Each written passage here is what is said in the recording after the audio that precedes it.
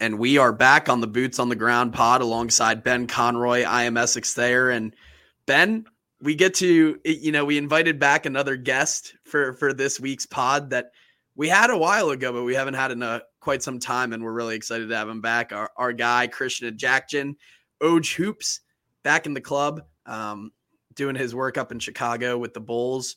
And really getting into the betting a little bit, Christian. I mean, tell us about that. You've kind of been, you were on a cold streak, which I felt badly, but I didn't say anything at the time because, they're the peaks and the valleys of sports betting, but you kind of picked it up on a heater a little bit. Yeah. It's first of all, great to be here. You guys are my guys. Been killing it all year and fun watching you guys do what you do and ride with the Deacs. In terms of that, I'll say this.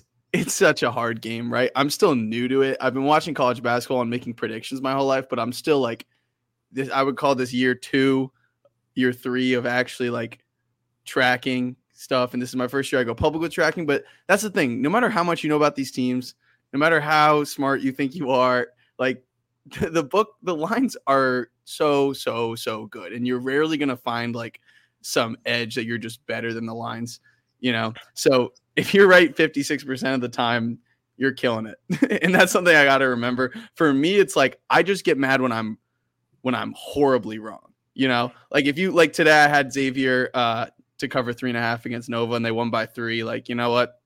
We'll move on. I'm not actually betting much money at all. It's more the principle of reading it right and stuff. But, at this point in the season, like I'm concentrated on the teams that I like to play, and I've watched them play a lot and finding different edges. One thing I've been loving to do lately is listen to press conferences of coaches around, the sport, because, when I covered Wake, listen to every Forbes conference. And obviously I knew Wake super well because I was in the trenches. Like, it's like, I knew everything about every game. And it's like, if you're betting, like the thing I see of a lot of people, like betting on games of teams that they just don't know that well. So I try to just be as, informed as possible before I make a play. And it's hard though, because you start having biases of the teams you like, as I saw when I took my Miami Hurricanes, who scored 38 points on Monday. But no, it's been fun. It's been cool to get some buzz on Twitter, and just going to see if we can stay green through the end of March. We talked you mentioned the press conferences in regards to Wake. The last 2 post-game press conferences have been pretty interesting. And it's not the usual suspect. It hasn't been Steve Forbes, who's been really interesting. First, it was Red Autry for Syracuse. And then Damon Stoudemire last night, Tuesday evening, for Georgia Tech, a pair of pretty descriptive or nondescript press conferences. Maybe in Red Autry's case, he certainly got into his team's struggles. And then Damon Stoudemire kind of summed it up in about a 20-second phrase. But we'll get into those games in a second. We're going to gloss over Pitt because everything that needs to be said about that game has already been said. It happened a while ago. We haven't had a podcast since before that game. Happy to finally be back with, I guess, our boots on the ground in North Carolina. I was out in California for the weekend, but anyways, after that game against Pitt, which was a kind of a classic Wake Forest second half deterioration. The past 2 games for the Demon Deacons have been a complete turnaround for the team. I mean, Ben, Christian, you look at it, 99-70, 29-point victory against Syracuse, and then you go beat Georgia Tech. You finally get that road demon off your back and win by 29 again against Georgia Tech, 80-51, at one point leading by 38 points. What's changed for this Wake Forest team after Pitt, where I know it's Syracuse and I know it's Georgia Tech. It's not the top tier teams in the ACC, but to come out and wallop 2 teams like that, and you've seen what it's done to the metrics. I mean, Wake Forest has rocketed up in KenPom. They've gotten a lot better in net, and they've gotten themselves squarely back into that NCAA tournament conversation. In a 2-game stretch, this team has turned around the narrative on its season and put itself right back in position to be in position.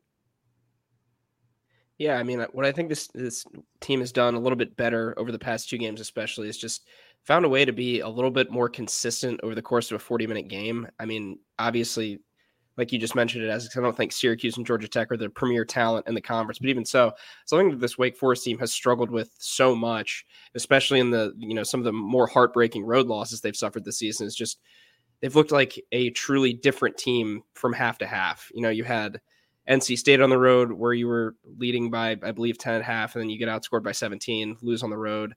You were up 1 against Carolina at half, and then,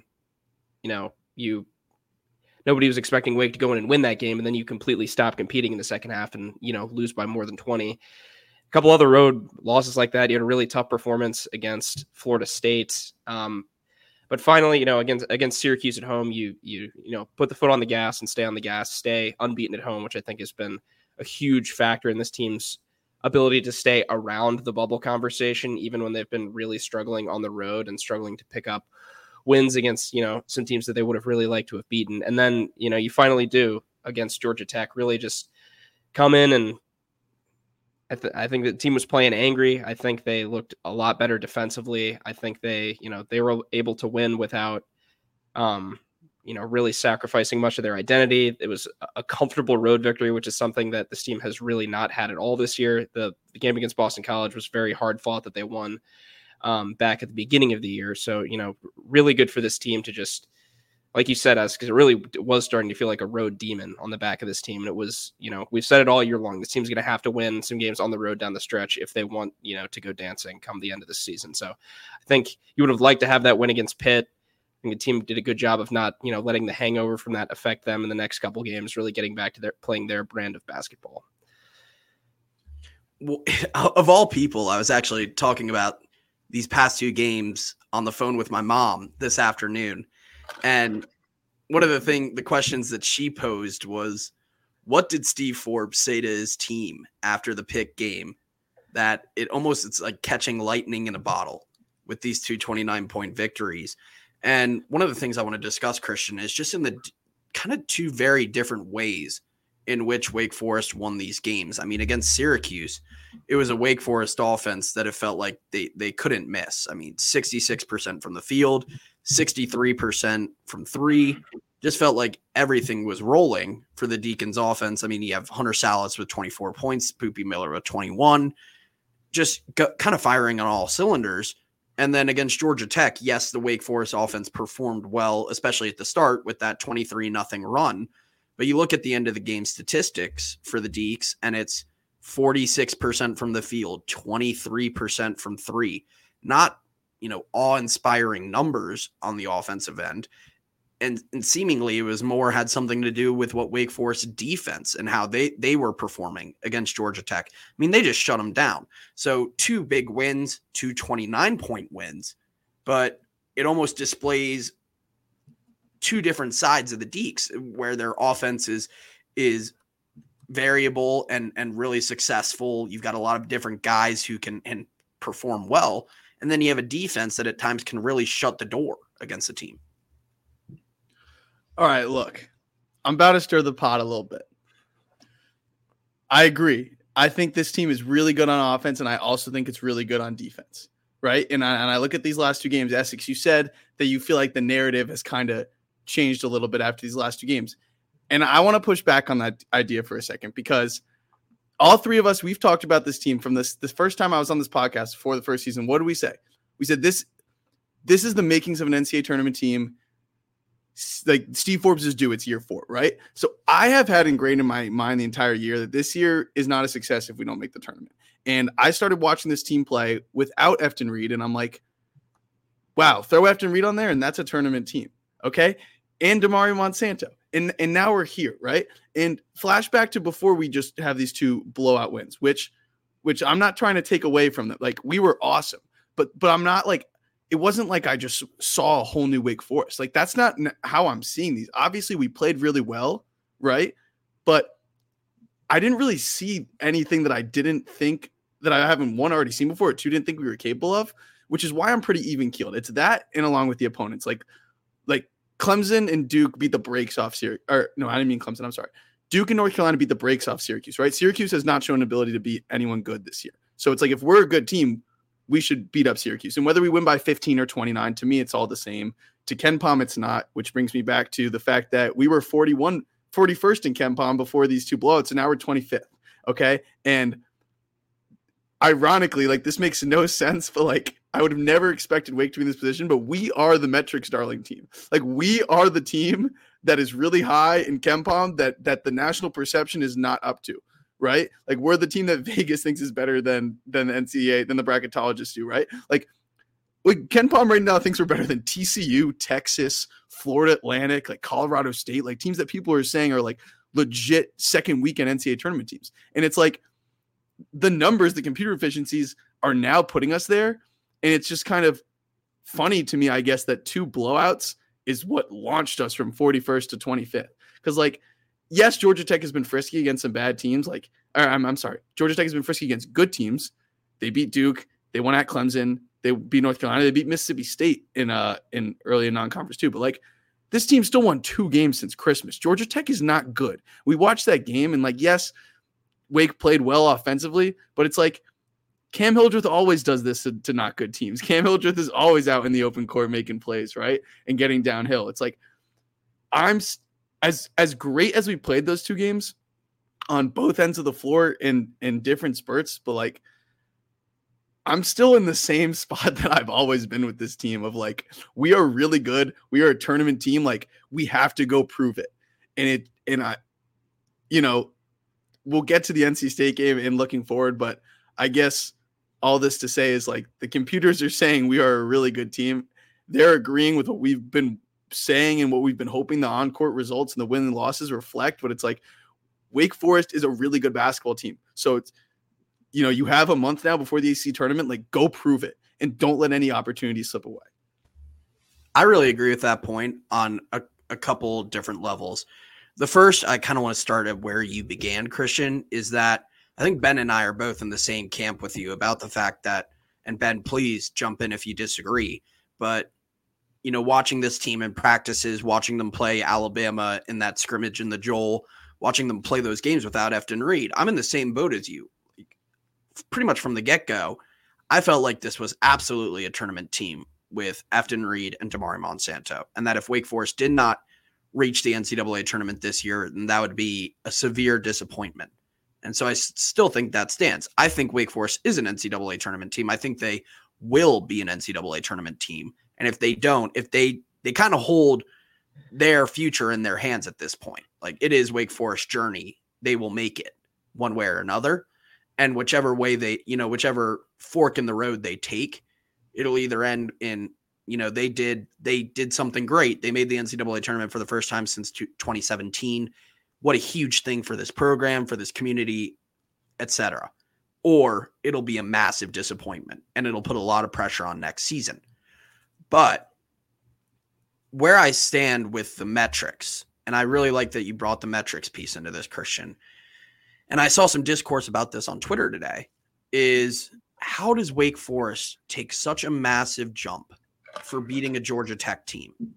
A bigger jump than Clemson got last night for winning in Chapel Hill. Like, that is, I think there's a metrics piece of this where the metrics are kind of just screwed up, and it's valuing those high margin wins that Wake Forest saw in the past 2 games. That's how you get from 41 to 25. I don't necessarily agree with that. I think the metrics are fundamentally flawed. But how I view how KenPom looks at Wake Forest right now, and KenPom is saying that Wake Forest is a top 25 team in the nation, which is kind of crazy to think about. And Torvik is saying since Efton Reed has come back, then that Wake Forest is well into the teens of best teams in the nations. I think KenPom is treating Wake Forest like the eye test.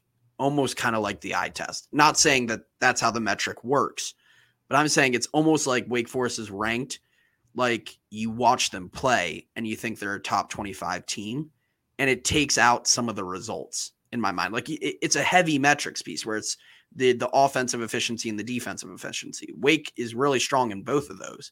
It's almost like there's a slight neglect of, hey, this is a team that has had some really good wins, but has also had some absolute stinkers. Like losing at FSU, which not as bad in my book, but the blowing a lead to NC State in Raleigh and blowing that lead at Pitt in Pittsburgh are both just downright really, really bad results. But KenPom, I feel like, kind of glosses over that a little bit and just takes the efficiencies into account and the eye test of a sort. And that's when Wake Forest looks like a top 25 team. And so I said this today to someone. I was talking Wake basketball with somebody today in class. Shows how much I'm really, taking care of my academics right now. Is that Wake Forest metrically is 100% an NCAA tournament team. And they look like an NCAA tournament team, everything about them, except the resume. And some of that is their losses. Some of that is a lack of quad one wins and quad one opportunities. But Wake is a tournament team in the metrics. They need to catch up on their resume, which is kind of akin to what you were saying, Christian. Like, you got to go and take it. And we've said that before, Ben, that Wake Forest has the opportunity in front of them. They got to go take some of these opportunities, get those resume boosting wins. You get some quad one opportunities. You've got Duke at Cameron. You go to Virginia. You go to Virginia Tech. You've got Duke at home. You've got Clemson at home. You've got 5 games right there that are huge opportunities for this team where you can then build up your resume that backs up why the metrics love you so much. And that's what turns you into a team where they can't say no to you on Selection Sunday. Right now, they can definitely say no to Wake Forest. Regardless of those metrics, they can absolutely say no to Wake Forest. But if you build up the resume to back up your metrics in the eye test, then that's where Wake Forest is sitting pretty on Sunday. And you're thinking about more seeding instead of sweating about whether you're in or you're out. Yeah, I think, with metrics, I agree with both of your sentiments that I'm sort of super wary of how and where Wake Forest is placed in the metrics right now. I just think that, I said it on Twitter before the game, this Wake Forest team has given me whiplash in a lot of ways this year from covering them, because at home, a lot of times they truly look like you said, like a shoe-in NCAA tournament team with how well they play at home. And then on the road, it's almost like a completely different ball club. And I almost think that, so my opinion of, I think that the metrics backs is that the metrics like Wake Forest because they took care of business in all of their crappy Q4 games, won a lot of home games against bad teams by 20, 25 plus, what have you. And even their losses, the ones that have been so sort of heartbreaking to those that have been close to the program, haven't been big, metrics punishing losses. You lose to Carolina on the road big. That's not really a problem. You lose to NC State on the road, not a huge problem metrically. Florida State on the road is, has been a favorable metrics team generally and has sort of been pretty solid in league play. And those were all close games. Wake hasn't been necessarily blown out on the road by anybody that, that they shouldn't have. So I think that's why the Wake Forest has stuck around the metrics. And that is sort of the best thing. One of the best things they have going for them right now is that when they do, win emphatically the way they have the past 2 games, they've been rewarded big for their big wins and not punished in a huge way metrically for their losses, which I think has sort of allowed them to linger around and shoot up. And the metrics point to the, to where we've seen right now. But, it's also possible that Wake could, have a terrible loss at home, coming up, and then could shoot down the metrics. So the metrics are fickle. I think the only way, like you're saying, Essex, to sort of solidify, Wake Forest spot amongst the NCAA tournament field is to really leave no doubt. Like you guys have been saying, there's all this talk about, ACC 3 bids, ACC 2 bids, whatever. The reality is, the path is still very much there for Wake Forest to decide their own fate. There are games out there that they should win, can win, but I think they're a good enough team. I think Wake Forest is a better team than NC State. I think they should have beaten NC State on the road. I think they're a better team than Pitt. They should have beaten Pitt on the road. I think Wake Forest might be a better team than Clemson. That game's obviously a long time down the road, but you have opportunities to sort of take that metrics piece out of it and just build a resume that's good enough and where you're not even debating whether the metrics are good enough to back up what you've done. So, there's still so much basketball left to be played, but I'm just wary sort of the metrics in general.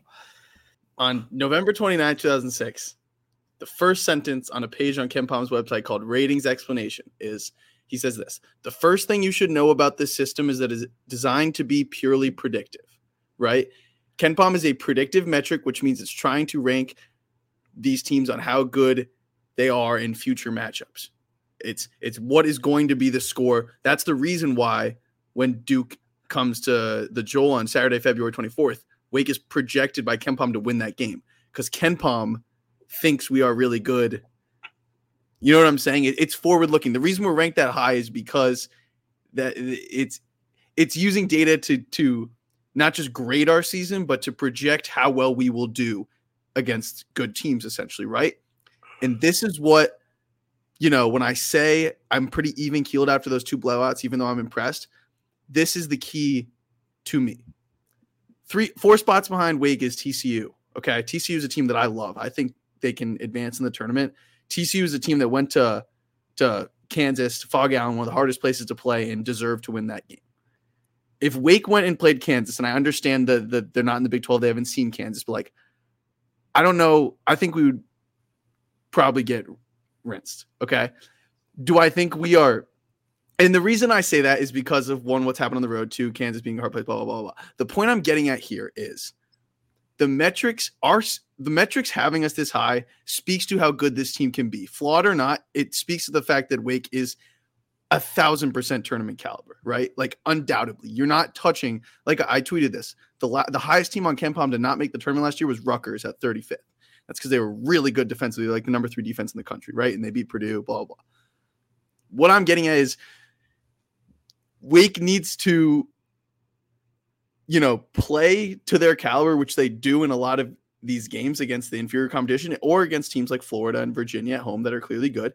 But it's can the human element step up? Can Boopy Miller not disappear in a good game? Can Cam Hildreth make really good decisions in a big game? Can an offensive drought be withstanded by actual good defense, not locking up a Georgia Tech team that's not good, right? To make our defense say our defense is good. Can they step up situationally and be really good defensively? That's what I want to know is, can Wake beat really good teams? Can our guards create against really good teams? Can we make good decisions against really good teams? Can we make good decisions at the end of games on the road, right? To decide whether we win or lose. That's what this team needs to prove and what they still have not proven. And why these 2 wins, as excited as they get me, I can only get so excited because they still need to prove that we can make adjustments late in games, right? That the coaching staff can make adjustments late in games. I love this coaching staff and think they do an awesome job, but it's Carolina just went over and over and over and over again down our throat. And that game should not have, and as good as Carolina is, that game should not have gone out of hand as quickly as it did, right? It's Pitt and NC State, we could not stop the bleeding. We could not find a rhythm, And as great as Hunter Salas is, I still don't put him in the category of Tyree Appleby or Rolandis Williams where he can just carry a team, because he's not as much of a primary ball handler. He's more of a scorer, right? Those guys were do it all, lead the ACC in points and assists, absolute bona fide stars. And the reason I'm excited about this team is because, and have been all year, is because we have 3 guards that are really good at creating. You bring 2 dead-eye shooters off the bench, and you have 2 versatile 2-way bigs that can move. And we'll get to this when we're talking about defense, but I'm happy to see us playing different coverages and playing high-low and really using Andrew Carr and Efton Reed because they're damn good. They're 2 really good players, and they can do a lot. They're versatile bigs, and we haven't had that. Do you guys catch what I'm putting down? This team's really good, but it's they need to be really good against really good teams, and they need to be really good at the end of games. They need to be really good on the road to prove that they actually are as good as the computers say we are, and to actually get into the tournament. Yeah, that's a good point, and something I was sort of trying to articulate earlier. I think for Wake for Wake, you kind of, there's a lot of griping about the system and the metric system being flawed, which it is. But in a way, the metric system has been a big friend to Wake Forest this season. Yeah. It might be your biggest ally right now because Wake doesn't really have that season defining win. You sort of thought it was going to be Miami at home in that great game. Miami has kind of fallen off a little bit and is sort of middling in conference play recently. That Virginia win, I think, is going to hold up and end up being a great win to beat that Virginia team by 19 with how well they've been playing. But like I said, the metrics right now are absolutely Wake Forest friend. They see how high this team's ceiling is on offense, the ability to go out and drop 100 pretty much on any given night, and to have that stellar record at home and not have any atrocious losses on the road to getting blown out by bad teams, etc. But like you said, that I like how you put it, the human element. Can this team actually fully pass the eye test to not just a computer, but to somebody who watches the games, and to go out and just make those statement wins on the road and just beat the teams that you're supposed to beat. It's not like Wake has to be an outstanding, unbelievable team on the road. With how good they've been at home, they can afford to just be okay on the road and win the games that they're supposed to win on the road. Unfortunately, you have passed by some opportunities to do that, but there are still opportunities to get that job done down the stretch. I think Wake can go on the road and beat a Virginia Tech or Virginia potentially. It's just, you gotta, the metrics part right now for Wake Forest is there, which I think is a huge advantage to this team down the stretch. Because I think maybe if you get those one or two like campaign defining wins, then like the path to the tournament becomes much more clear. I'm with you because I'm actually both with you and with Christian in that human element aspect. And I think that was similar to what you were saying, Ben, what I was trying to get into a little bit earlier with those 5 opportunities I mentioned before coming up, having Duke twice, having Virginia Tech, Clemson, is Wake Forest really doesn't, you're right, have that season defining win yet. If you cut the season off right here, yeah, you probably say it's Virginia. But even right now, that's not a quad 1 win. Maybe it probably will become one, but it's not a quad 1 win.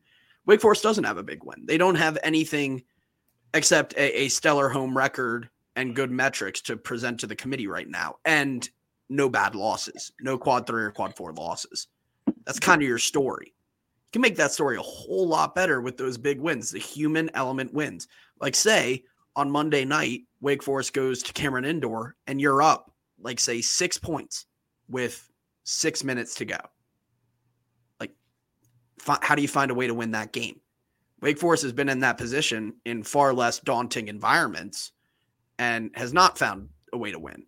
But say you go into Cameron Indoor, you go into the JPJ up in Charlottesville, another place where it seems like there are ghosts inside that building that help UVA win ball games.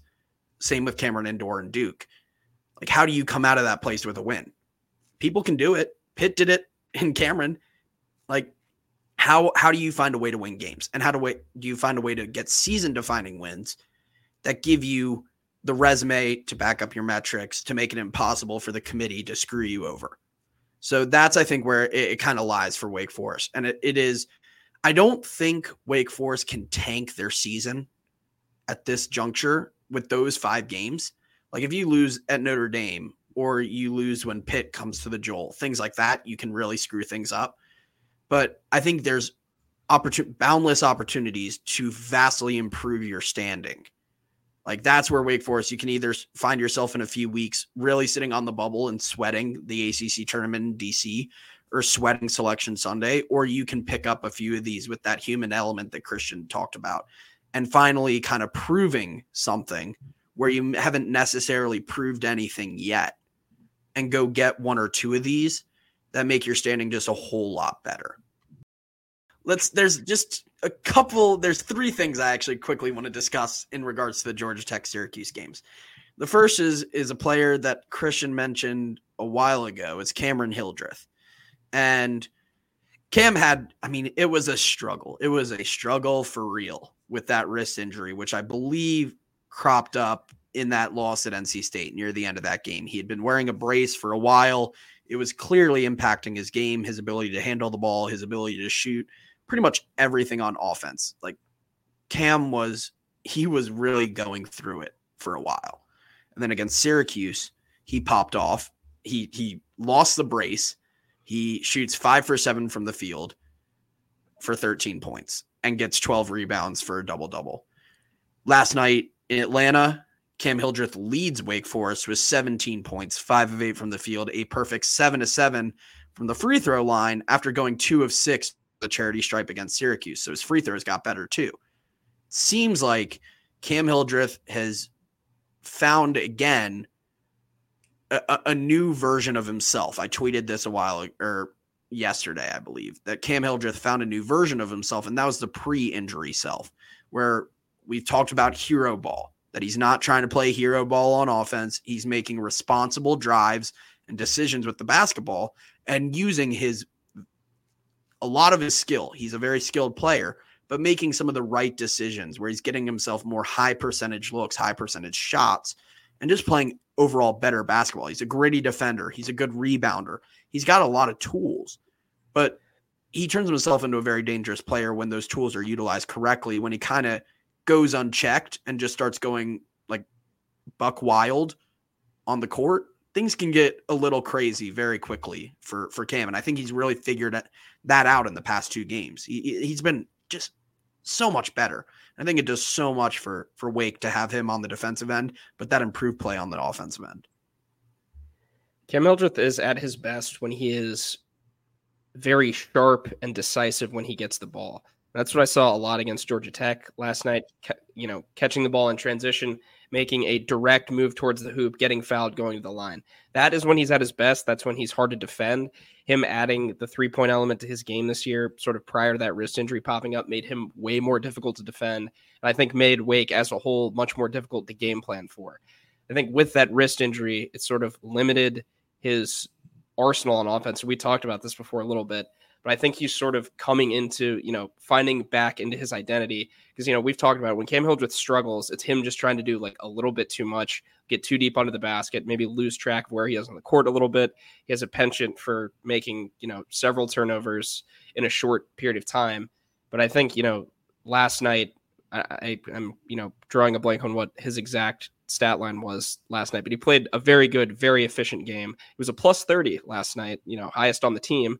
So that's certainly encouraging to see. And he took 5 of 8 shots, 7 of 7 from the foul line. That is the kind of game that you want to have Cam Hildreth playing right now, the kind of basketball that you want to see him playing. He only took 1 3-point shot. Right now, he doesn't need to be making a bunch of threes, and Wake didn't rely on the 3 to win that game. And, like we said, Georgia Tech is not the best defensive or offensive team in the league, but I think Cam Hildreth sort of rediscovering and embracing his role within the offense with however limited he may or may not be. I do think he looks better. I do think the wrist looks better out there than it did. It looked like he was really hindered against NC State in North Carolina in a couple of the previous games before that. But I think he was a big part of, the win last night. He got them going early and was just sort of a consistent player throughout the game. And I think Cam Hildreth really does need to be at his best for this Wake Forest team to sort of unlock their potential down the stretch. Definitely encouraging that he looked better with the wrist last game. The 7 for 7 free throws is a huge sign because he went 2 for 6 against Syracuse. He was shooting like 90% earlier in the year. So, 2 for 6, if you're a 90% shooter and you have a wrist injury, pretty easy to make that connection there. So 7 for 7, I don't think he's, I don't know if he's on a new drug or something or there's a new treatment, but he's probably still in pain, right? He's just learning how to better handle it. Because it's a surgery. I'm serious. Like if this is a surgery required injury and he just looks better now, it's like he's either 1, more comfortable with it or 2, he's treating it differently. Like it's not like the pain is just going to be gone or that the injury is fixed. Like, cause it's clearly not. He's obviously tough enough to play through it and he can still, get to the basket and defend while doing it. Right. But kind of a similar theme. I've been at this whole podcast. Like I didn't see anything from Cameron Hildreth that I hadn't seen. We know what this guy can do. And I understand it's exciting because of the injury, but I don't know. I'm still a little nervous about the fact that this team definitely was more dangerous when he was shooting 40% from deep. I didn't believe it to be real, but he's 3 for 18 since the injury, and that definitely, that you're taking away 1 less. And obviously, you have Friedrichsen and Monsanto. Like this team isn't lacking 3-point shooters. Sorry, my tone was a little off there. Like it's great to see the way that he competed and played in those last 2 games, regardless of the competition. Like because he's clearly Forbes is going to keep playing in with this injury. To see him look more comfortable with it is massive because obviously it's better to have him out there than to not, But yeah, like I said, against a good team, will Cam be able to get to the basket like this? Like against a good team, will he still be able to play at a good pace and make good decisions? So we'll see. But obviously, I didn't mean to send the wrong message there. It's definitely good to see him, looking to handle the injury better.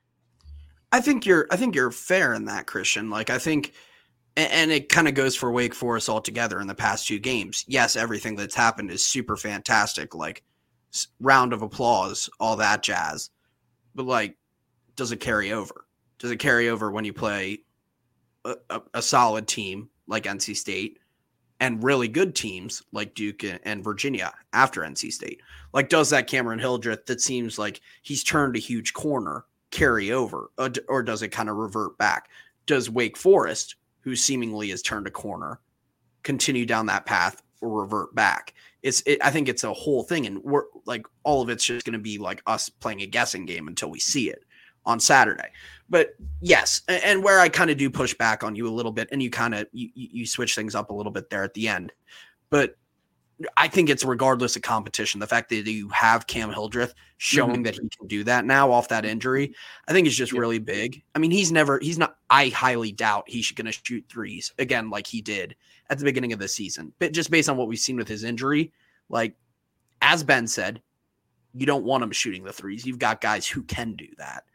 And I just don't think it's in his arsenal anymore, no matter how improved he was at shooting 5 threes in the win against Miami. Like, imagine if I told you that last year. Yeah, he was fantastic. And they were in fantastic fashion too. We hit like 4 in like a 5-minute period. I was in attendance for that game. That was a fun one. But just having a Cam that A is making big plays, but B for me is also not bringing some of the mistakes that can tarnish his game a little bit at times. Like the turnovers, especially when you get a little sped up, you start making some interesting decisions with the ball. Taking that element out of Cam's game and replacing it with serviceable offense and his defensive acumen as well is a huge boost to Wake Forest and what they need right now. You've got guys who can get it done on offense. You need a defensive player like Cam who can really test a guard. And you need a guy like him who can drive to the hoop when it's open and get a layup, which he's been doing, which he did against Syracuse and Georgia Tech. That's the kind of Cam Hildreth you need. And so I think we'll see against NC State, as you said, Christian, I give you credit for that. Like, you got to see if it carries over. So I think that's fair. But having him the way he's been against Syracuse and Georgia Tech is a massive improvement from what we saw at the end of the NC State game and those games afterwards. The second thing I wanted to bring up quickly from the game is the blitz versus the drop all season long. And I'm sure we'll have to cap this at some point because we could have a whole podcast on this whole idea. I know, Christian. But all season long, Wake Forest has seemingly been running that drop coverage. Steve Forbes has talked about it a lot. We brought it up. Christian, you've brought it up in a tweet, and I brought it up both on the podcast, on Twitter, and stories, what have you. About the drop coverage, RJ Davis kind of just found holes in Wake Forest defense to go off for all the points he got against the Deacs in Chapel Hill. DJ Horn did it against Wake in Raleigh, and then they switch it up. Wake Forest has been doing that drop coverage all season, and then against Syracuse, and then especially against Georgia Tech, you see the blitz. And then it's like Wake Forest defense just kind of pops off. And so the benefits of running that blitz versus drop, Christian, I know you're far well versed than I am at describing these kind of things. So I'd love your take on it, but also just, is this kind of a switch up for this Wake Forest defensive scheme, or do you think this is something we see potentially going forward this season? Yeah. So one thing that also Forbes has said in the press conferences, which is an important distinction that I haven't written about, I don't know if we've discussed it, is it's not that like getting away from it's a small adjustment to the drop. It's not deep dropping. It's staying a bit higher, if that makes sense. Right. So like as the guard, the ball screen is set, and as Hunter, as Boopy chase over the screen so that the guard, you go under if the guy can't shoot, right? It's like, that's why if it's like it's Elliot Cadeau or something, maybe you can go under, and it's like, if you want to hide behind the screen and take a 3, like, we'll live with that. But okay, when we're chasing over these screens and the big is dropping off, when Efton, when Carr, when Marsh is dropping off, that gives the guard space to attack. And the idea behind that is to make the guard have to pull up for a mid-range jumper or a floater, take a tough 2, and to stay home to the shooters on the outside so that you're not bringing in a bunch of help once RJ Davis or a guard turns the corner. It's that you're staying home and making him score over Efton Reed, right? But the problem was Efton Reed was dropping so far back that these guards had too much space to make a play, right? And we saw that happen, and we saw no adjustment be made. And then we've seen in these last 2 games, depending on the personnel, Wake has changed how they've played the screen. And when we have gone to the drop, we haven't been dropping off as deep. Because at the end of the day, Efton Reed can move his feet. I'm not going to say the same thing about Matthew Marsh, who has given good minutes lately. I'm not trying to disrespect him. I've been very happy. Aaron Roundtree had a nice tweet about, it's hard, the emotional side of like not playing at all to like needing to be ready to like go really hard for 8 minutes and not mess up. Like he's done an awesome job at that. So shout out Matthew Marsh, but he is not as capable as a defender, as an athlete, as Efton Reed. Obviously, that's not breaking news. Point is, Efton Reed can really move his feet, as can Andrew Carr. So it's like he is capable of stepping up a little bit and not getting absolutely torched by these guards, right? It's not like if Efton Reed comes up to like the free throw line a little bit higher, free throw line extended, that every guard can just turn the corner and get all the way to the basket on him. He's a good shot blocker too. Like he can move. So that adjustment has been really good in the drop. But then with these ball handlers that love to get downhill, like a Judah Mintz and Miles Kelly. Oh, Miles Kelly can really shoot it. But the point is, against those guys, what we were doing was either one, blitzing, which is when you're throwing Efton Reed there, the 5-man to make the guard give up his dribble, to pick up the ball. And if there's 2 guys on the ball, that means someone's open. And then it's trusting your rotations, right? Which have been very sharp for Wake, which is, this team is connected defensively. That's why, we're 44th on KenPom defense partly, right? It's like this team is connected defensively. They play well together. These guys like each other. They have good chemistry. They're well coached. So it's trusting that defensive rotation and making the team have to make a couple really nice either ball fakes, pump fakes, and drives to find that open guy. And then there's the hard hedge, which is it's not a full blitz. You're just trying to push him out, right? So Efton Reed is trying to not pick up a blocking foul, and not bump him too much with his body, but basically make it hard for him to just turn the corner. Because in the drop, you're letting the guard go, right? And Salas or whoever is on the guard's back, chasing to try and recover to him. But if the guard holds him off, he can get what he wants. I know it might be hard. I wish I had like a visual representation. I know you guys have watched enough to understand what I'm saying. Just for the podcast listeners out there, I don't know if I'm doing as good of a job because I see a basketball court in my mind and I've got one pulled up on my computer right now. But all that being said, whether it's a hard hedge, whether it's a blitz, or whether it's a drop, the fact that 1, we're not doing drop every single time, and 2, the fact that the drop is higher and we're trusting Efton Reed and Andrew Carr to be able to stay with these guards. And, that type of versatility is something this team is capable of, clearly, based on the personnel. And it's something that, it's scouting based on the player in the ball screen. We're going to guard them differently. And then it's like, do you want to throw different looks at guys during the game, or is it just you're throwing different? You have one look for each guy.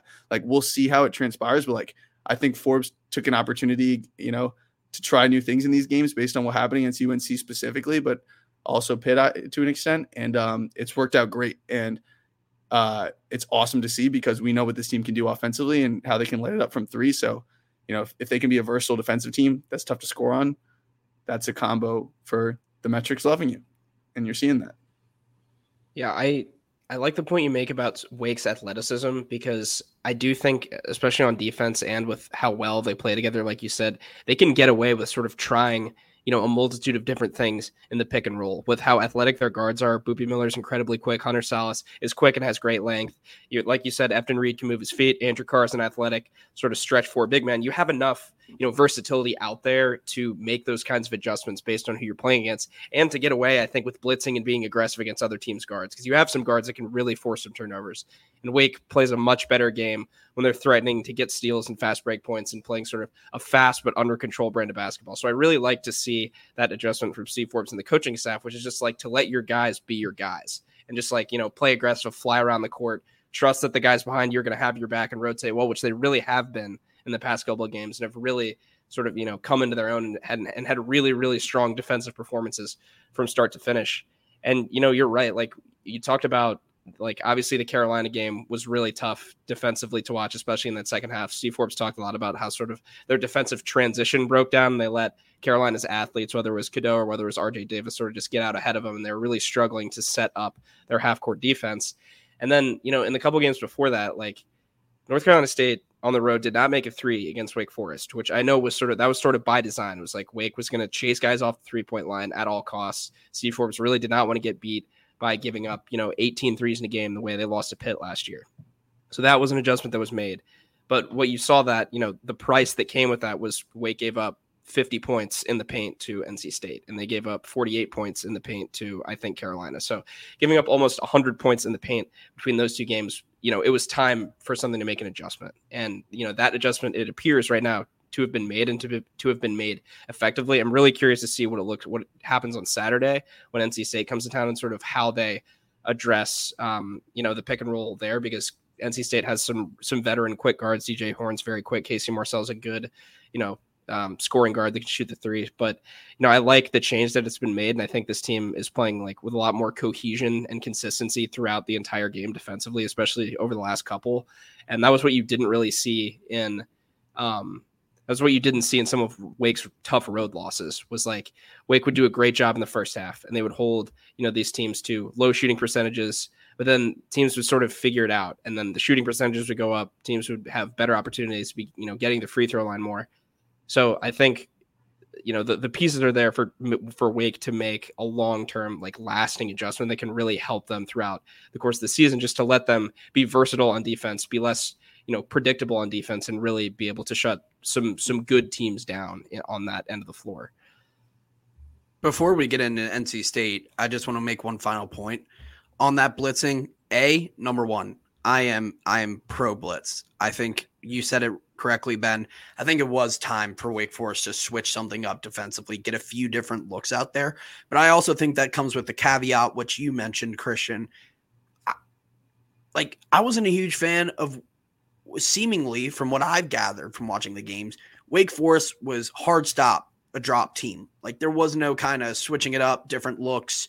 And now, kind of based on what you're saying, and we saw it against Georgia Tech, it was a little bit more personnel based. Wake Forest isn't or at least in the past 2 games, hasn't been a hard drop or a hard blitz. You're either doing one or the other, nothing else. You're kind of getting a little bit of everything. You're getting some of those, a higher drop, which I think is big. You're not dropping basically under the hoop, which is giving those mid-range floaters just all the room in the world you want to shoot the ball. But you're also getting some blitzes in, and you're getting some of those hedges in as well, which you've seen out of Efton. Just rolling out a bunch of different looks and not letting a guard think that they're going to have something every time they get a pick, and allow them to get hot from that, which is what I want to talk about with NC State now. And what DJ Horn did to Wake Forest in the second half was that you gave DJ Horn the same look every time on offense, just about, for the entire second half, which was he was able to run that pick game and get floaters off of the Wake Forest drop coverage. It felt like he got a couple of those. And I know there's some time that's happened in between that games, but it really did feel like DJ Horn was kind of having everything he wanted off of that pick game because of Wake Forest drop coverage. And so now the question is, what does Wake Forest do this time around against NC State? It's one of the teams that you get to see twice. And so how do you stop a team that, looking back at that game, Wake Forest goes into halftime with a 45-35 lead, and then they're outscored 48-31 in the second half. You have all that BS at the end with the technical fouls and what happened to Hunter Salas and all that, which I don't think is really worth getting into again. But you have a DJ Horn that scores 21 points and then has 10 in the second half on 4 of 10 shooting, but seemingly kind of got everything he wanted going once he got into the paint, the inside, especially at the end of the game. You had Ben Middlebrook score 12 points in the second half on 4. His career high is 14, and he got it. Yeah, he got 14, and right before he fouled out. But NC State got a lot of what they wanted offensively in the second half, and that was combined with a Wake Forest offense that fell apart in the second half, shot 33% in the second half after shooting 53% in the first. It's a matter of what Wake Forest does to change the script this time around.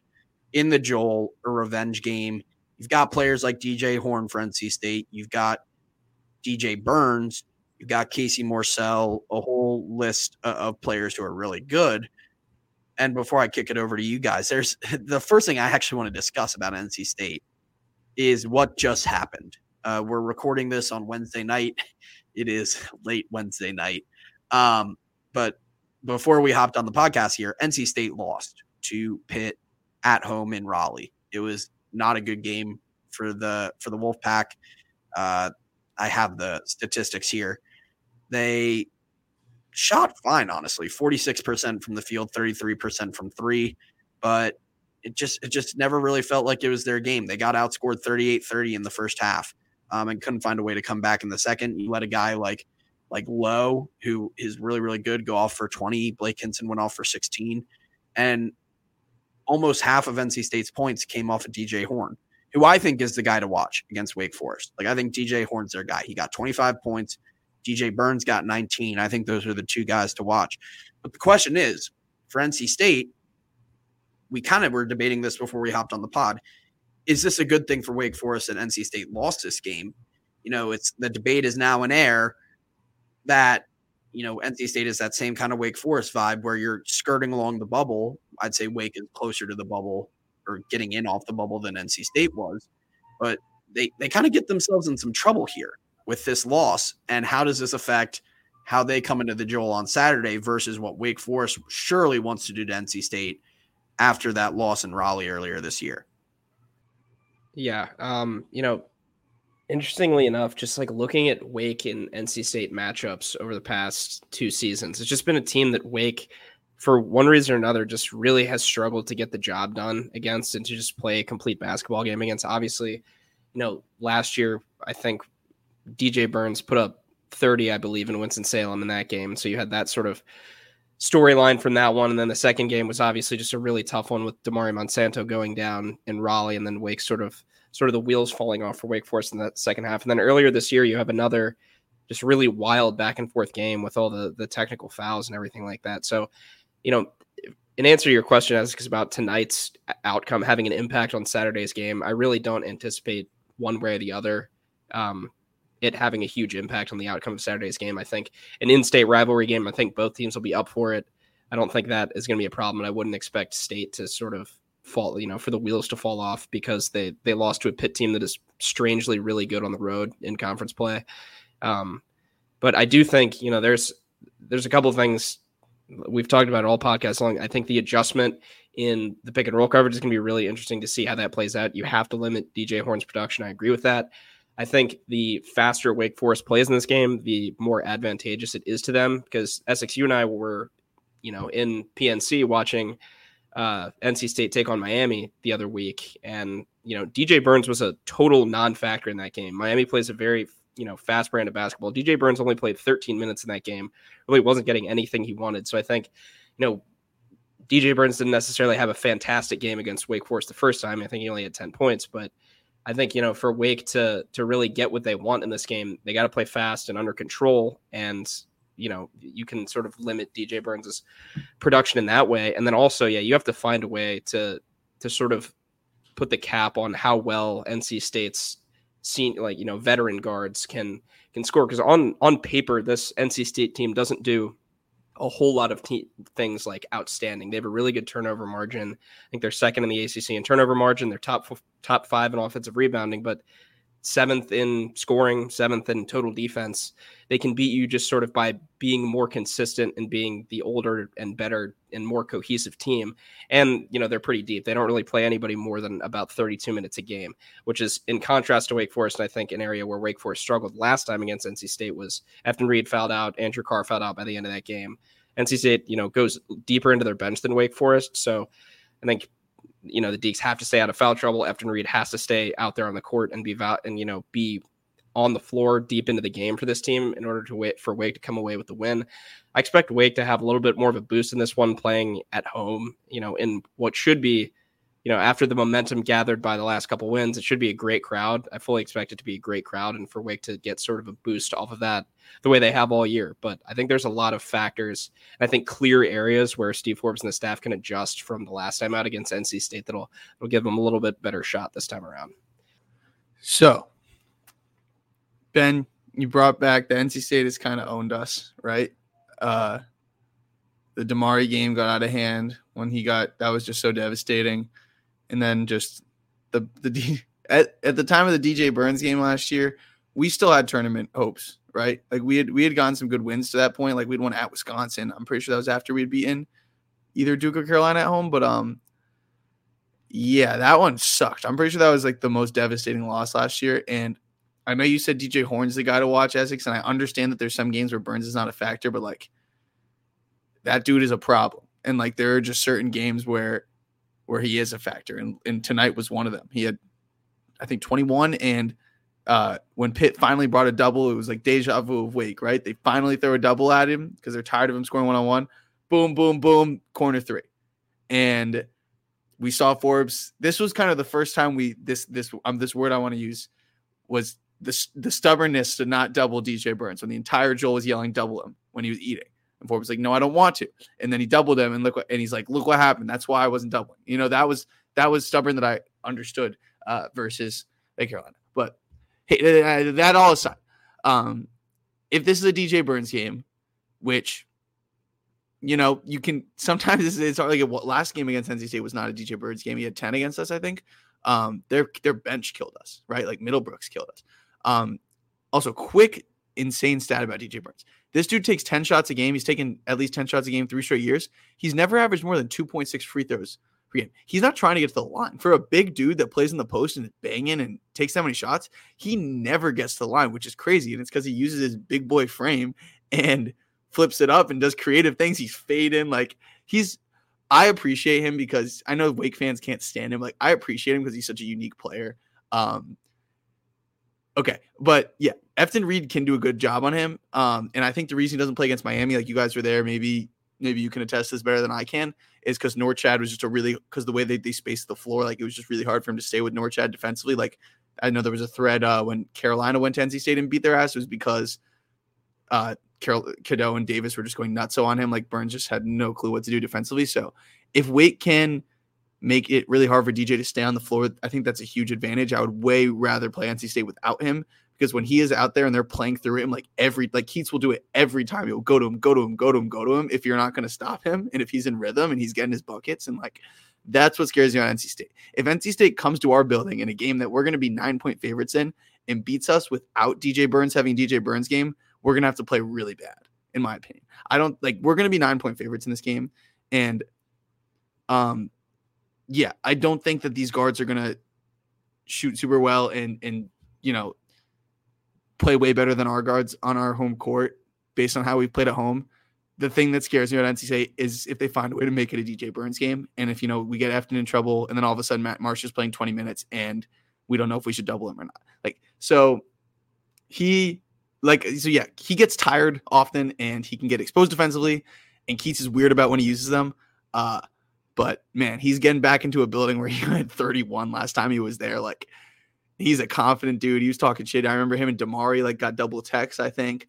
It's going to be chippy, and Forbes and the staff are really going to want this one, obviously, because of the implication or whatever. But of course, there's another added edge of a team we play twice a year that's beaten us 3 times in a row. So, it would be nice if we could just hit some shots early, break it open and not let it be a game where they can slow it down and play through DJ.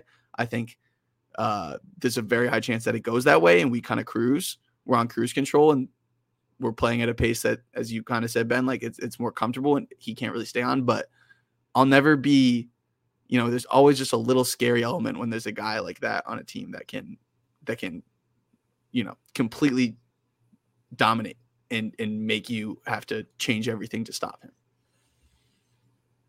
Yeah, I agree. Is on a couple points. First with you, Ben, just quickly backtracking to the crowd. And I say this not 100% sure, but I'm pretty sure it was a member of the Wake Forest staff, Mike Muse, who tweeted this today, that Wake is looking at a potential sellout here for Saturday night, and Wake seldom sells out the Joel. This crowd has the potential to absolutely go bonkers for this team. And the student section, which was great for the Syracuse game, from what I've heard, they're going to absolutely just go nuts on DJ Burns. It. I remember last year in that game, for better or worse, sometimes I think crowds can, student sections can push a player to play better. I remember what Quentin Post did for Boston College at Wake Forest last year. I think part of that was fueled by the student section and just the crowd and kind of their apathy towards him. But they're going to go nuts on DJ Burns. And just on the point of DJ Burns, I really like his game. I remember a commentator referred to him as a dancing bear. in regards to his game. And I thought that was a really nice characterization because he's a big player like a bear, but he dances around the court and makes tricks almost like a circus bear, like with his shots that are unbelievable. He is such a skilled player. He is a joy to watch. He is such a different player than just about anyone you're gonna watch in college basketball, and it is a joy to watch him play. So, with that being said, just because Wake Forest shut him down in Raleigh, I agree with you, Christian. That doesn't mean it's a given that it's going to happen again in Winston-Salem. Like he did it last year, and that was against Matthew Marsh versus Efton Reed, that whole conversation. But the kid's a player. He can go off. And so to what you said, Ben, a huge key, and I think this is a good time for us to get into keys to the game, is going to be that foul trouble. Like Efton cannot get into foul trouble early. And now with what Matthew Marsh has done, and Steve Forbes has kind of showed this a little bit, is that if Efton gets one early, or even if he doesn't, he's stealing a few minutes with Matthew Marsh. He's been doing that in the past few games, where you get Matthew in there early, get 2 or 3 minutes, steal some for Efton Reed. You're especially going to have to do that if Efton gets one early, but Efton cannot get into foul trouble. He cannot get into foul trouble like he did at NC State. You can't get Andrew Carr into foul trouble. Hell, anyone can, like, just don't get into foul trouble in this game. Like that's a big thing for me, and especially on DJ Burns, because as you said, Christian, that is a big difference. All the cheers to Matthew Marsh and everything he's done. I think he's been fantastic, but there's a market difference when you have Matthew Marsh guarding DJ Burns versus Efton Reed guarding DJ Burns. I just think that's kind of a given. So get out of foul trouble. That just can't happen. But DJ Burns is certainly a player you got to watch in my mind. And I'll give my second key, and then I'll kick it over to you guys. Is again that blitz. It's not even a blitz, it's not even a key. It's more of a question, and it's the blitz or to not blitz. And so where I kind of was starting off earlier in this podcast when I was talking about the blitz, it specifically in my mind applies to DJ Horn. And it applies to all the NC State guards, but for me, it's DJ Horn. And it's because of what they did in the second half to Wake Forest. It was that pick game that was opening up high percentage shots, floaters in the interior. And that's how kind of NC State dissected Wake Forest in the second half defensively. I'm very interested to see what Steve Forbes, BJ Mackey, all of the staff members for Wake Forest, especially the ones who run the defense, kind of draw up for this game. Because I think it would be good if you have some of those hedges and you have some of those blitzes to cut off NC State's guards when they're on that pick game. It opens you up for the 3-point issue, which is a whole nother issue, and that potentially they could hit them.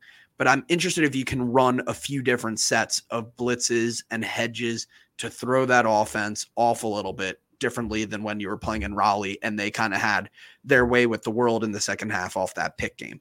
So that's my two big things is the no fouls or cutting down on the fouls, but it's also that to blitz or to not blitz. That's the question, and how you play that game, because I think it's going to be critical to the success of Wake Forest defense.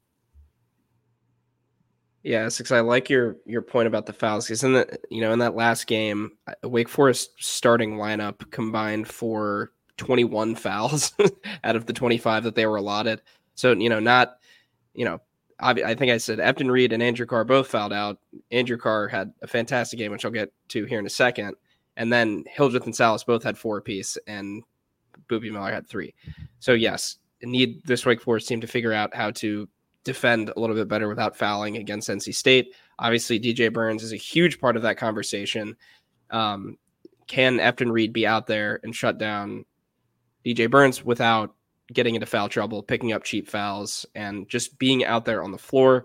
Because his presence makes his team so much better on both ends. He demands a lot of attention. He's a really good passer out of the post, opens up so much on the perimeter on offense, and then, is a great rim protector, just presence in the paint on defense. My key to the game is switching gears a little bit. I need more out of the Wake Forest guards than they gave last time out against NC State. It was not the backcourt's best performance. Boopy Miller went 3 for 12 from the field, had 6 turnovers. Granted, he did go 15 of 15 from the free throw line. Feel compelled to put that in there. Even so, Cam Hildreth, 3 of 13, 6 points. Hunter Salas, 4 for 9, 4 fouls. Not the sort of impact that I'm sure he wanted to leave on that game. And then, like you said, NC State's guards really found some success against Wake Forest defense. So I need Wake Forest guards to put on a better showing and, win the battle with NC State's backcourts on both ends of the floor. You got to figure out the right combination of defending those guys in the pick and roll, limiting their shooters. DJ Horn's having a really good year shooting the ball from the three-point line. You got to find a way to limit them. If you're Cam Hildreth, you got to keep up what we just talked about, Georgia Tech, finding ways to get to the rack, get to the free throw line. That's where you eat. That's where you've been eating all year. That's where you have been able to contribute even, without the 3-point shot going the way you wanted with whatever, pain you might be in with the wrist. Hunter Salas, I think this could be a game that Hunter Salas could really, dominate offensively. He's been so good in so many games this year. I really would love to see him just sort of come out and put together that consistent wire-to-wire effort that Wake Forest has seen in some of their bigger wins. And then for Boopie Miller, you really just need him, for as much as he handles the ball, you need him to just not turn it over 6 times. You just need him to control the, I think Wake had 17 turnovers in the last time they faced NC State. You just need him to be a little bit more consistent with the ball, in his hands with the offense running through him. Did a lot of great things against NC State, like I said, was pretty much tasked with putting the offense on his back down the stretch when things were not going well for Wake Forest. Obviously, Andrew Carr had a great game too, but a lot of that ball handling responsibility fell onto Boopie Miller. So I think for Wake to have a better chance of winning this game, you need those 3 to sort of have a more efficient output collectively. Quickly, before you go, Christian, I just want to add on one little thing to what you were talking about, Ben, and it was something I was thinking about earlier in the day when I was thinking about the podcast, and it applies heavily to the guards. And it applies heavily to how Wake Forest played in that previous game against NC State. It's ball movement. That's a huge piece of how Wake Forest offense performs. It's like if the ball gets sticky and they start, not getting the ball moving around, or they try and kind of play that hero ball. It's a phrase I use all the time, the hero ball. That's where Wake Forest most of the time seems to get into trouble. And so it does revolve a lot on the guards, Ben. I think that there has to be a consistent effort to ball movement, because I think that's how Wake Forest is able to dissect some of these defenses, and that's how they get up good shots. Sure, driving to the hoop works sometimes, and Wake Forest is able to get buckets and shots off of driving to the hoop, but a lot of times these bigs are just crashing on them. You even saw it against Georgia Tech. And that's what you didn't see in the second half against NC State. Wake Forest offense died because they stopped moving the ball. And so in this game, I think you just have to be really, really in tune with the ball movement, make sure it's a concerted effort, and make sure it's a consistent effort to move the ball, because I think that's how Wake Forest offense hits a high level and how they avoid completely dying, which affects the rest of their game. Yeah, good points, guys. A couple quickly to add. So Essex, when you're talking about what coverage are we going to throw on DJ Horn, and then Ben, when you were talking about just the fact that Forbes said he didn't want to get beat by the 3, and then we proceeded to allow 50 points in the paint, and they shot 0 of 8 from 3. Like, just real quick context on NC State, like they're not that much of a 3-point shooting team. Like they take real quick, let me just make sure my number's right. Okay. They are 249th in the nation in 3-point attempts per field goal attempt, and they're shooting 32.9% from deep. That's not very good. And then you look at their personnel. DJ Horn's been shooting really well this year. He's shooting 42% from deep. Morcell's been in a slump. He's shooting 29%, but we know what he can do. He shot 41%. He's still not a guy you want to be taking threes. But then outside of them, it's like Jaden Taylor's fine. He shoots 32%, but like no one else is really that much of a threat, right? So like when you're dropping off and you're making it a 2-man game with DJ Horn, like that's one that kind of suits him well too. And then 2, like if you blitz him and get it out of his hands, if you blitz him, he's not able to create off the bounce and like take a 3, right? Like create his own shot. It's like if you're getting the ball out of his hands, I would rather make someone other than look. If NC State comes on the road and someone other than DJ Horn, if one of the non-DJs beats us, you live with that, right? I don't think that's going to happen. Like, I just don't think any of these other guys can really beat Wake. I think they have 2 guys that can, and it's like, how can you make DJ Horn not beat you? You don't give him all the space in the world to go get downhill. And how do you make DJ Burns not beat you? You stay out of foul trouble. You play him off the court with what you do with him on the other end of the floor. And then when he is, I don't know whether you want to double or trust Efton, you have Efton Reed. You have Efton Reed to stop him, or you rotate really well if you double. But point is, those are the 2 keys, right? And in terms of how we approach defensively, it's like, I don't understand this. We don't want NC State to beat us from the 3-point line because they really only have 2 guys that can that can do that. And, when you're chasing over in the drop, like Horn's not able to create a three for himself. So like, I understand that. They scored 30 bench points against us. Like that's, I feel like part of the, like on the road to do that, I feel like is much harder. Like those guys, like everyone kind of made all their shots off the bench. What was it? Middlebrooks 5 for 5, Diarra 3 for 3, O'Connell 1 for 2, Cam Woods 1 for 1. I'm pretty sure Diarra was a lot of offensive rebounds. Yeah, he had 4 offensive rebounds. But yeah, I don't know. Wake's guards just seem to play way better at home. We seem to shoot better at home. Everything is just a machine at home. So I expect that to continue. Last thing about NC State, they are last in ACC play in effective field goal percentage. Like they're not a good shooting team. Like whether it's 2 or 3s, it's like, but it's one thing they do really well is they're 8th in the entire country in turnover percentage. That's a common Kevin Keats thing. Like they just take care of the ball. Like they end possessions with shots and not turnovers. And as you've seen, turnovers and easy runouts is what can lead to a team on a home team to like really get going and make it really hard for a road team. So that's, I think, a really good thing for NC State to be able to travel. Like they defend, they're a defensive minded team and they take care of the ball. So those are 2 things they do really well that will keep them in it if they're scoring. And like I said, I'm only really scared of them getting in a nice offensive rhythm if it's one of the DJs. Now it's time to get into predictions. One of you guys, I'll let you guys kick it off. Christian, you were talking about sort of what the line for this game kind of looks like. And I think 9 is probably about right.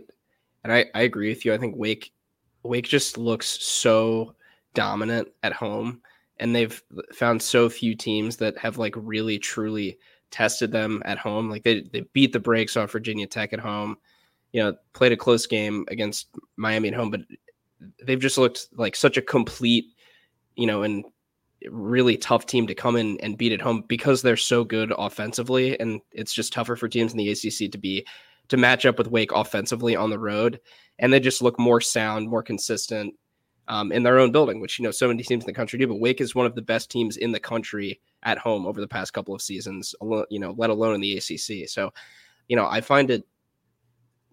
I agree with you. I don't see a ton of paths that exist for NC State to winning this game unless you let some fluke kind of stuff happen like you did on the road last game, unless barring like a total collapse.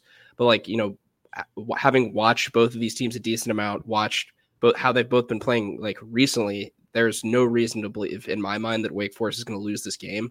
I think it's one that you have every factor sort of going for you. You have the emotional part of it, like you mentioned, that Wake is this is going to be one that the staff and the team really, really wants to have, with having lost to an in-state rival 3 games in a row. So you have that part of it going for you.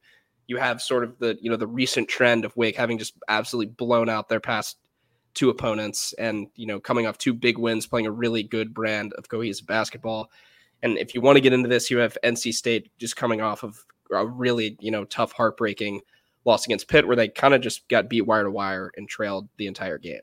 So with those 3 things going for you, I think this is a game that Wake can win by 15 or 20 points. I'm not going to go out and predict that. I do like Wake by 11 in this game. I think that, like you said, I think cruise control is a decent term to use, because I think if Wake answers, the 2 direct problems that were lingering from last game, or from any time you played NC State, which is like, how do you take their X factors out of it, which are DJ Burns and DJ Horn?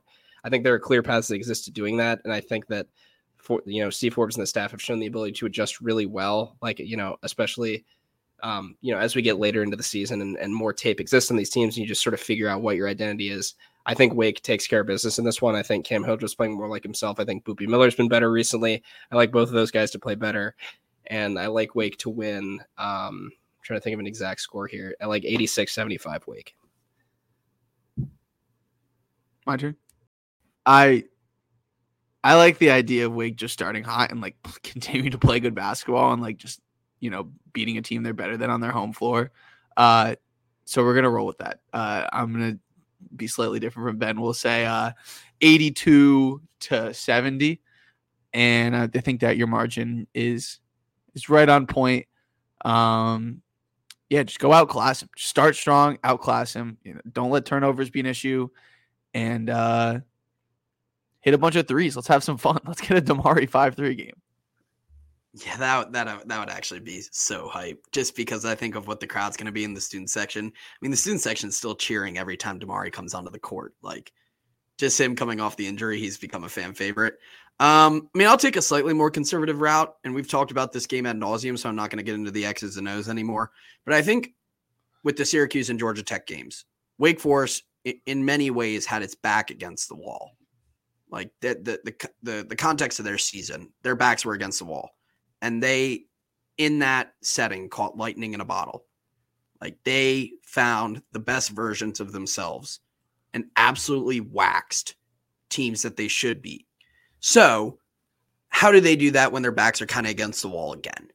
Like, Wake Forest with their backs against the wall at NC State faltered. Wake Forest with their backs against the wall this season against NC State at home, what do they do? Do they remain having that lightning in the bottle? And I think they do. I think Wake Forest wins this game. I think, as you said, Ben, I think Wake Forest can beat the brakes off NC State at home. I don't think they will, but this is a very, very good Wake Forest basketball team. If they play like it, they just have to put it all together.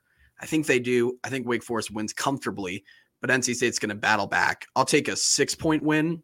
I'm going to go 74-68, but that's with the caveat that I think Wake Forest can win by a lot more. This has been nearly an 80-minute podcast. So cheers to everyone who tuned in. We had a lot to discuss on this one. And of course, having a third talking head in this podcast who loves to talk ball just as much as us certainly is conducive to having a podcast this long. So cheers to all those who stuck around till the end. Cheers to Christian and Jackson for joining us. We're always happy to have the third member of our trio back to discuss Wake Forest basketball. That'll do for us now. We'll be back after NC State to discuss that game and get ready for a very quick turnaround against Duke on Monday.